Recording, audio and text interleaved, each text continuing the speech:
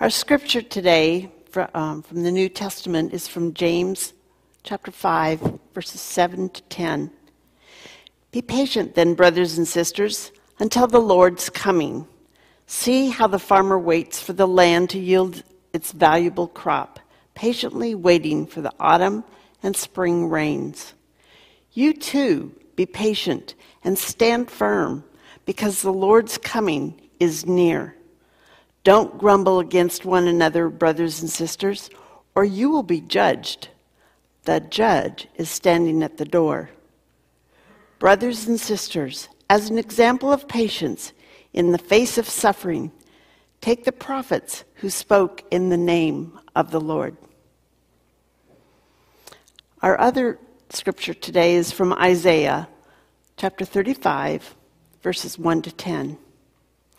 The desert and the parched land will be glad. The wilderness will rejoice and blossom.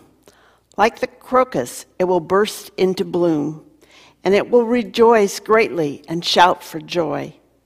The glory of Lebanon will be given to it, and the splendor of Carmel and Sharon. They will see the glory of the Lord and the splendor of our God. Strengthen the feeble hands, steady the knees that give away.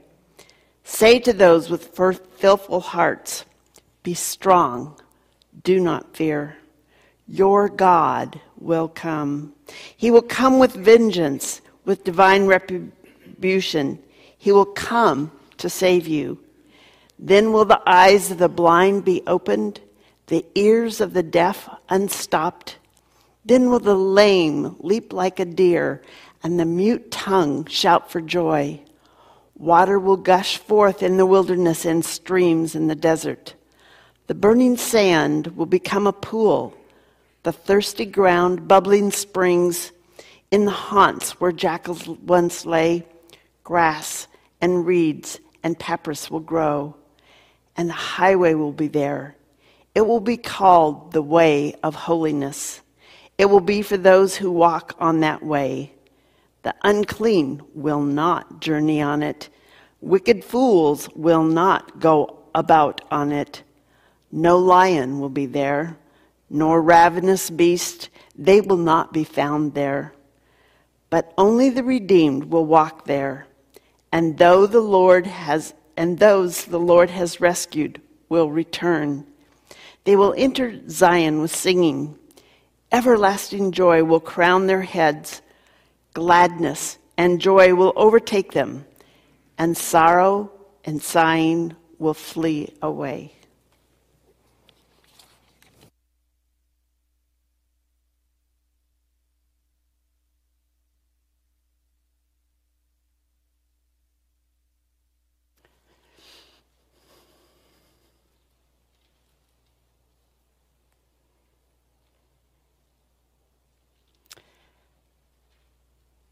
Well, by the looks of the Advent wreath and the fact that the pink candle is lit, that shows us that we are at the third Sunday of Advent.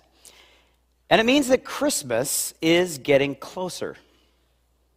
Yes, Christmas is coming. And I've got good news for you. It may not be the news that you're expecting me to say, but it may be the news that some of you need to hear. It's okay to not be okay at Christmas. It's okay to not be okay at Christmas. The month of December is not immune from human suffering and sorrow. And some find that the fact that it is the holiday season, and there may be expectations of feeling a certain way, makes it all that much more difficult, especially when thinking about the people that we might be longing to celebrate with, who we aren't able to be with. Maybe they have passed away recently, or even long ago in the past, and yet we still miss them. It could be that we find ourselves in a place of loss. For some of us, all of us at times, the holiday cheer that we hear of can be hard to imagine. Which is why today's theme of joy is particularly interesting. The third Sunday of Advent is traditionally known as Gaudete Sunday. Gaudete, the first word in Latin in the Roman Catholic Mass, which starts out from a verse that comes from Philippians. Rejoice in the Lord always. Rejoice is the word of the day. And the pink candle is meant to interrupt our Advent observance with a reminder of joy. The reason that joy belongs in Advent is because, well, it appears in the prophetic lead up to Christmas. And one of the texts that leads up to the birth of Jesus as the Messiah is Isaiah chapter 35, our text today. It describes the joy that is to come for God's people when they are returned from exile. God's people who hear this from Isaiah, and all those who will hear this, have been through the ringer, and that's putting it mildly. Joy isn't something that they possess. It's not something that they are reminded to conjure up from their own powers of positive thinking. Joy is something they long for because they're not living with it. It's precisely an important note in Isaiah's prophecy because there isn't much cause for rejoicing. Not much cause for rejoicing until, that is, news of God's deliverance is shared. And Isaiah is given that sacred task of sharing with God's people who have suffered through the exile that there will be a day of rejoicing. Joy enters the scene with the announcement of God's salvation. It's not the celebration of joy that we already have, but the anticipation of joy that God brings us even in the most unlikely of places. The joy of Advent is always at least anticipatory joy, imagined joy, or rather, joy that we hope for and wait for even when it's hard to imagine. And that's good news. Because as you and I both know, life is not all ups and highs.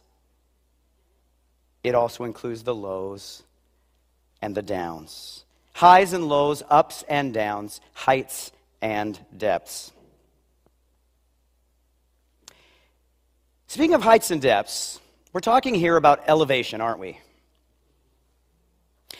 You know, differences in elevation are very important to understanding what Isaiah is saying here in this text. It's important to understand Isaiah's image of joyful transformation in Isaiah 35 because he's referring to two completely different climates that exists at radically different elevations on this planet. And yet, these radically different ecological realities can exist in remarkable, close relationship with each other. Take North America, for instance.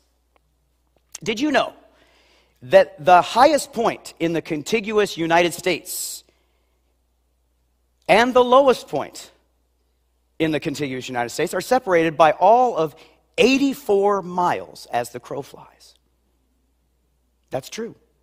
Mount Whitney, 14,500 feet, and I regret to say, as a native Washingtonian, that I don't know where they got this idea that Mount Whitney was higher than Mount Rainier, but beats Mount Rainier by like less than 100 feet. So I'm going to say, come on, that's a tie, isn't it?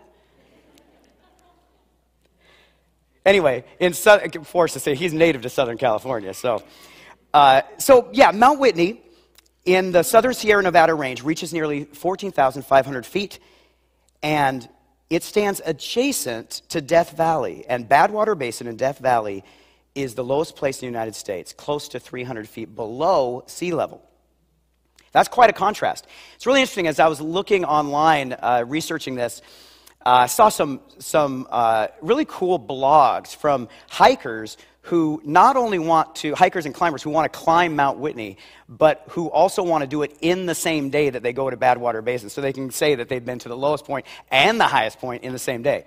Now, one of them admitted that he tried it, but he didn't condition himself for the heights of elevation and had to try on another time.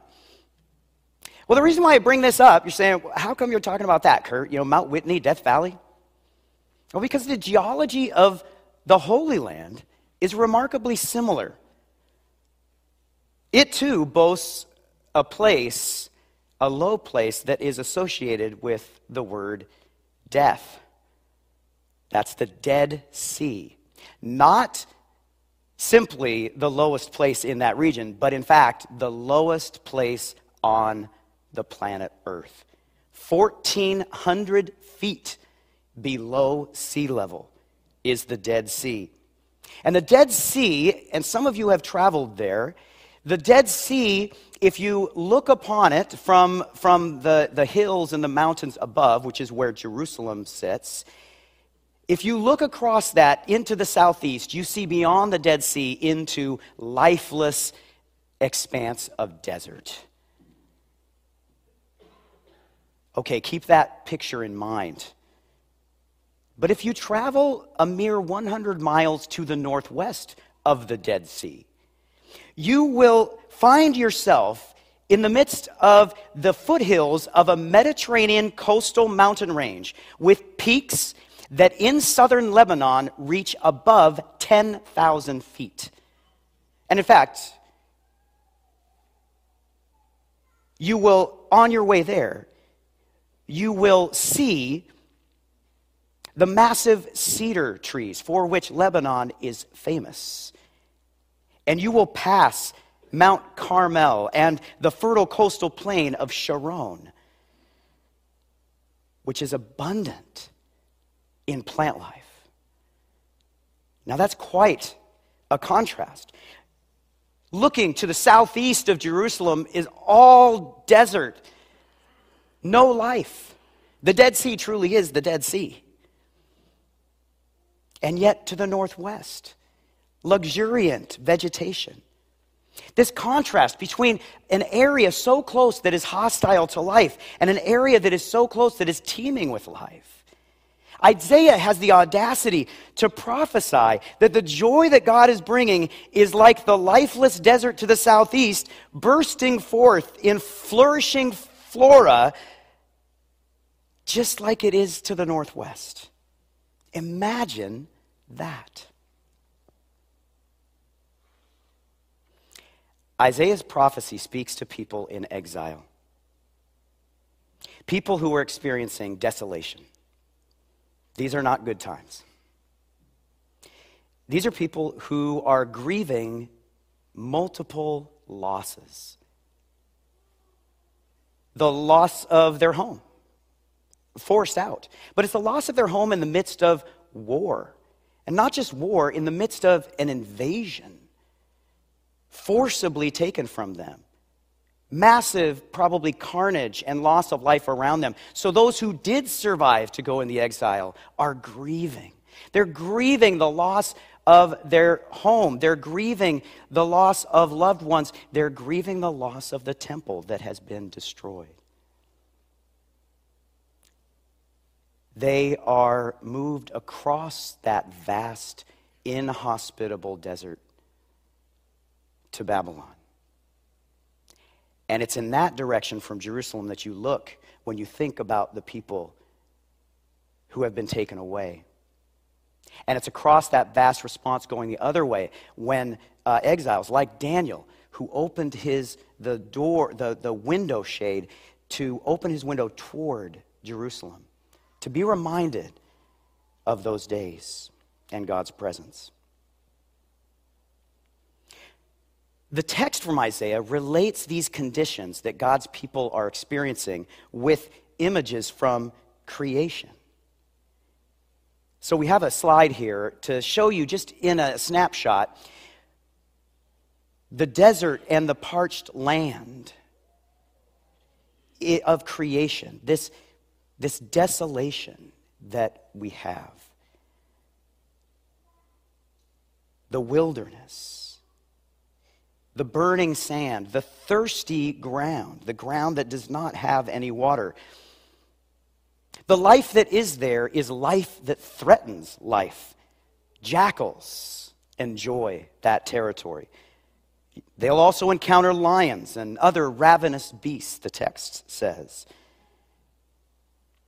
And in the midst of this creative scene that isn't a far stretch to imagine, because we've seen it to the southeast, is the human condition that is related to this inhospitable scene. Isaiah speaks of feeble hands and weak knees. Not a picture of strength, a picture of injury, a picture of carrying with you, with every step, the injuries that have come to you on your journey. The continued mounting of burdens that has sapped the strength of God's people. It includes fearful hearts. Isaiah speaks to fearful hearts, hearts that have much to fear. They've been in fear. It's rational fear.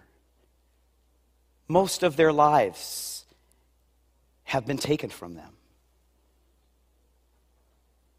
Isaiah recounts a series of what we would call disabilities: the blind, the deaf, the lame, the mute.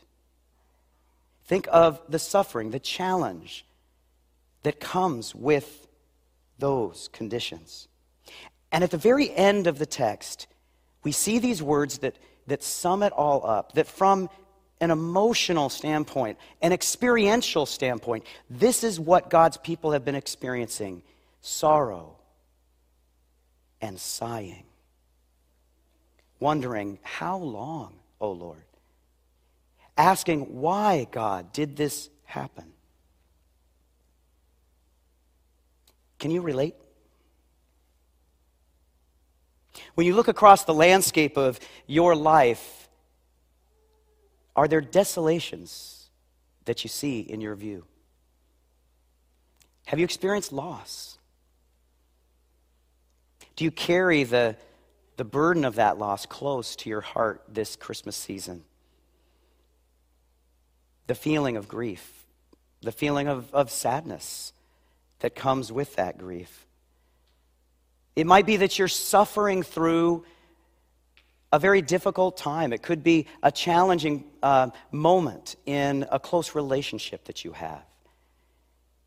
It could be that you're suffering physically. You've recently suffered something and you're still dealing with it. You're not fully recovered. You're maybe wondering when you will recover.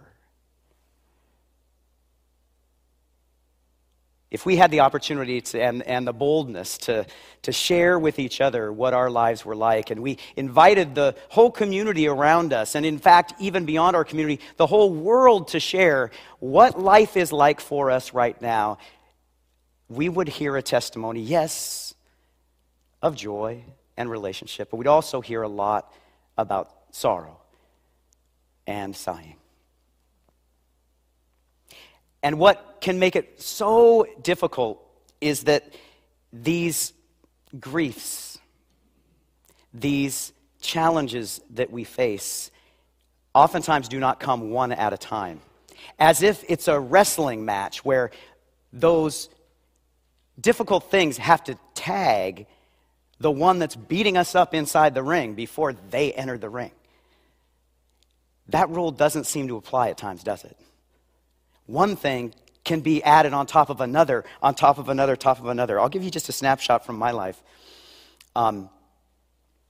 This doesn't happen all the time, but just with, some of you are aware that I had COVID a few weeks ago. So I get COVID. I'm doing fine. I'm mostly just upset that my wife Crystal won the contest of who goes the longest without getting COVID. That's the thing that's mostly bothering me. But I'm also, some of you have been there. I'm kind of in a fog. But within the first few days of me getting COVID, I get a call from. I get 2 calls from 2 different relatives. And then Crystal gets a call from her relative, and this is what those calls are about. One close relative has just been diagnosed with cancer. One close relative has died. And one close relative has had the house that they built by hand burned to the ground. Here's the thing. I share that today just as a way of opening up the door that all of us have things like that come across our path. This is not exceptional. In large measure, this is life. It's the life that Jesus, God's promised Messiah, enters into. And as we look to Jesus through the Holy Spirit, in our lives, these are the lives that God brings joy into. And so, joy can be surprising in situations like this. Isaiah announces good news to the exiles. They hadn't heard good news in a long time. Even in the midst of all the sorrow and the sighing, the move that's happening is that God is on the move.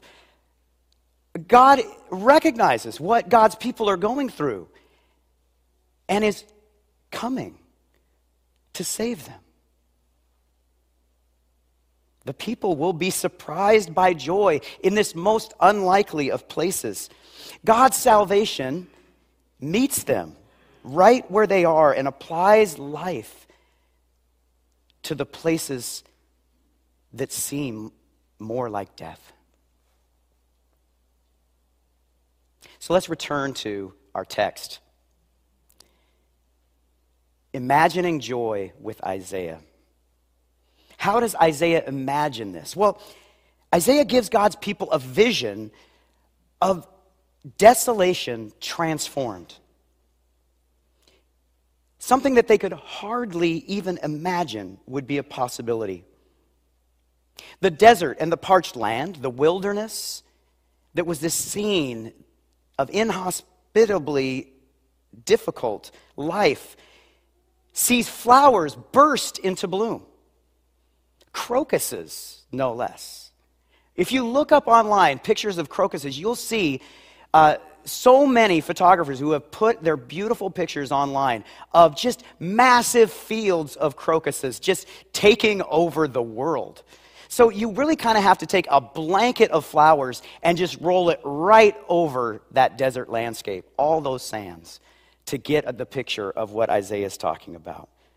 Burning sand and thirsty ground. Well, in this very place, water gushes forth. It bubbles up from the earth. There's so much abundance that it pools. And the haunt of jackals, lions, and ravenous beasts, well, that becomes a place that grows plants, grass, reeds, papyrus. And the connection to the human condition here, to the feeble hands and the weak knees, the prophecy is of steadying strength. Exactly what God's people need for the next step of the journey. To the fearful hearts that are receiving this message comes the message, do not fear. God will save you. And because God in Jesus Christ comes into enemy territory, I heard a preacher say once, and this is a good reminder. And the exiles weren't on a vacation. They were taken there forcibly. So there's a power on earth that needs to be confronted. And God's power to save is a power to confront the powers that be. The blind, the deaf, the lame, and the mute. The mention of them opens up to people who were blind now with eyes opened. The deaf with ears that can hear. People leaping and shouting for joy when they couldn't do either before. Because sorrow and sighing is now filled with gladness and joy. And so, as God's people, us now, but also God's people through the ages, through the centuries, who have read Isaiah 35, have considered what this bursting into bloom would mean for you and for me. What might it mean to know that the one who came to us in Jesus Christ, who is present with us by the Holy Spirit, is offering us strength in the face of our very weakness, providing exactly what we need to wake up in the morning, to live this day, to live tomorrow. That this God in Christ would give us courage enough to face our fears, yes, more than just what we have within us, but a strength and a courage that come from beyond.